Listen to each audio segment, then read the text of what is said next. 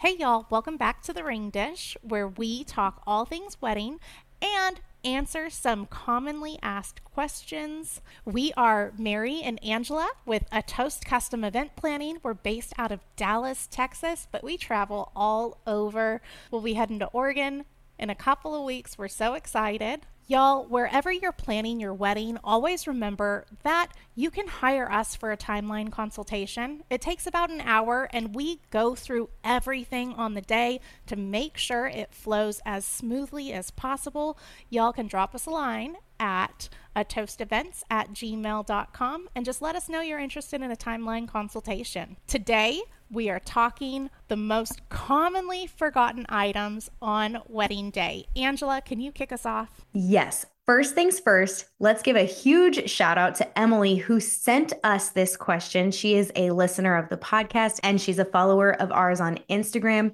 She sent us this question. I have all of the big things booked, but I feel like I'm going to forget all of the little things. What are the most commonly forgotten small details? Great question, Emily. We're going to go through a big list kind of quickly. It'll all be included in the show notes, so don't feel like you need to take notes or anything like that. We'll put it all in the show notes so that you can make your very own checklist. Number one, I'm going to go with signage. I'm going to pick signage. So you definitely need reserved signs if you're not having ushers.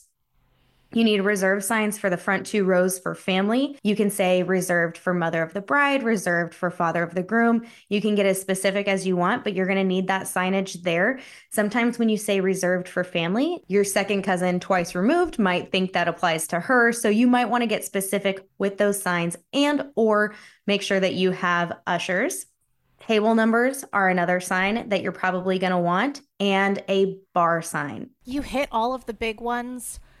Those are like a very general rule of thumb. Make sure you have those.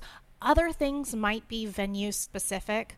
So if you're at a large wedding venue and the ceremony is one way and the reception is another and the bathrooms are underground, maybe some signs there, but you'll come across those from venue to venue. Some venues you won't need them, some venues you do. I think you hit all the big ones. Perfect. I will pick things for cake. Or let's go desserts. Y'all, what we'll tell you, right, in those timeline consultations is it's your wedding. You don't have to do anything you don't want to do. Throw shoulds out the door. It's what you want because it's your day. Let's talk desserts. If we're having cake, if we're serving cake, you want to make sure you have cake plates and extra forks for cake. Now, if you're doing a dessert bar, it's just like cookies and finger foods, then you could get away with just napkins for the dessert table. Other things you want to make sure you have are specialty serveware for photos when it comes to whatever dessert you choose to cut or serve. Again, y'all, you don't have to have a cake, but it's the tradition. It's traditional to have a cake. So you want to make sure you have that cake knife and server. If you have family or friends cutting and serving the cake, you want to make sure that you bring along a kitchen knife with you, like a 10-inch chef's knife, maybe a few of them if you have multiple tiers. You're pretty set for photos, will not be able to handle all of the cutting and serving. What else did I forget on that table? No, that's perfect. I'm going to snowball off of that though and say while you're adding extra plates and forks for cake, make sure, or desserts, make sure you also have any plates, utensils, forks, napkins that you need for your appetizers if you have appetizers. So some of the most commonly forgotten things are plates, utensils, and napkins for cake and appetizers.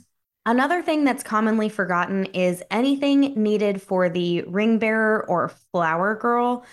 Venues will specify if the petals need to be real or silk. So some venues require real petals and some require silk petals. So you need to check on that first. If you're going with real petals, do not assume that there will be flowers left over from your florist the day of the wedding to use for petals.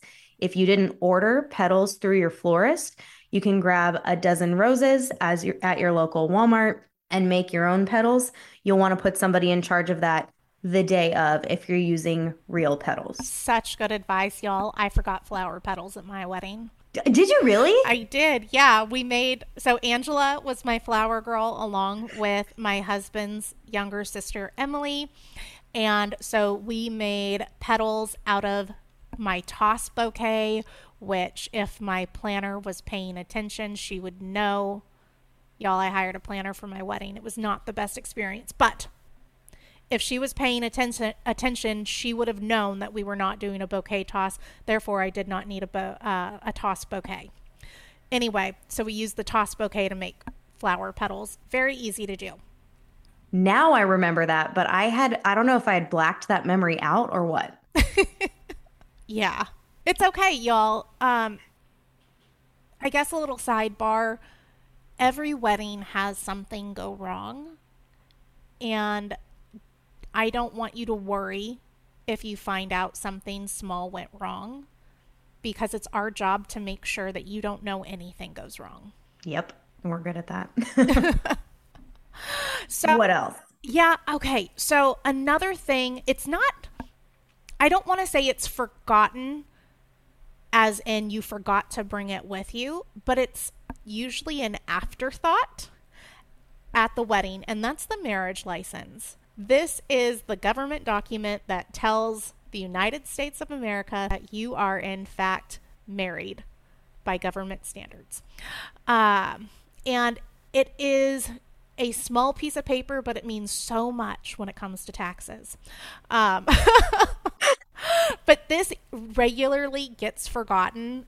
And by that, I mean the officiant forgets to get it signed, or whoever is in charge of that forgets to have the officiant sign it. Now, here are some tricks that we like to do. We like to have the marriage license signed prior to walking down the aisle. That way, it's tucked away, already back in its envelope. Also, some officiants, pastors, priests, whomever, they will take it upon themselves to get it back to your county clerk's office. So that's amazing. They usually don't forget to sign anything. But when we have family friends who are ordained and officiating the ceremony, sometimes they get caught up in all of the excitement of the day and they forget to sign it. So that's one thing. Don't forget to sign it.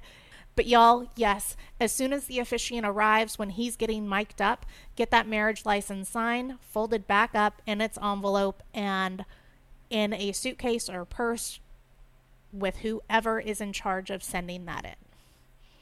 Absolutely. I think this is the perfect time to talk about one of our favorite things that you're going to want to put together in the final month before your wedding, and that is what we call the wedding day task list.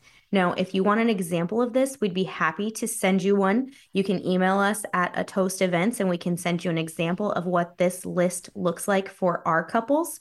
We have it color-coded in a spreadsheet of what needs to be done, when it needs to be done, and who is going to do it. For example, who will set up? When will they do it? What do they need to do? And who is in charge of that by name? Then you can distribute that list to your bridal party and your family, and most importantly, your planner or coordinator, so that everybody knows where they need to be and when. The more detail, the better. Some other things you'd want to include on that list would be who will clean up, who will take the bouquet at the end of the night, who will send the marriage license, whose car is everything going into at the end of the night, who is in charge of loading the couple's bags into the getaway car, and anything else you can think of. For example, one very specific one that we come across a lot is when we're repurposing anything from the ceremony to the reception, whether that's flowers or chairs or signage. You'll want to put somebody in charge of moving those things from the ceremony to the reception. Maybe it's your planner or maybe it's a groomsman, but that person needs to be specified on the task list. The task list is our Bible for the day of. Yes, another handy tool to have on the day of your wedding, and actually y'all should start building this from the beginning. You can build it on Pinterest, you can build it as a list in a notebook, but it is a shot list for your photographer. This will detail every single photo that you want or you expect to have from them. This takes the guesswork out of what your photographer has to do, and it also helps your photos go faster. If you have your shot list, your photographer knows exactly what you're wanting, can take all of the photos and can go check, check, check down the list to ensure you get all the photos that you want. Again, it helps your photos go efficiently because they're not having to stop and say, okay, what do you guys want to do next? Instead, they know what you want and they can say, okay, cool, we've got all these shots over here. Now we're moving to the bridge because you wanted one on the bridge or whatever it is. Perfect. The key there is it goes smoothly and quickly so you don't miss a thing. I think that is another thing from my wedding. The day of, there's so much excitement, and admittedly, by the time we were married, I didn't care about anything anymore. I was having the best day of my life. Then I got home and realized there were probably a handful of photos that I wish we had taken that we did not. So those are things that you want to include on the shot list as well. Last but not least, y'all, one of Emily's points was that she has booked all of her big things, but she feels like she's missing little things. Sometimes there are vendors that feel like little things, but they're actually not. Some of the vendors that might feel like they are little last minute details are busing services and or hiring a coordinator. So hiring servers or bussers and hiring a coordinator can completely change the flow of your wedding day for the better. Oftentimes, these are things that people assume their friends and family can help with, like friends and family busing, or maybe a family friend is coordinating. In our professional advice, we're going to tell you to hire that out and not have friends and family do those two things for you. Okay, so that was a lot. It's all in the show notes. Did we miss anything? Send us a message, atoastevents@gmail.com, or send us a DM on Instagram. Our handle is @atoastevents. Until next week, y'all, happy planning.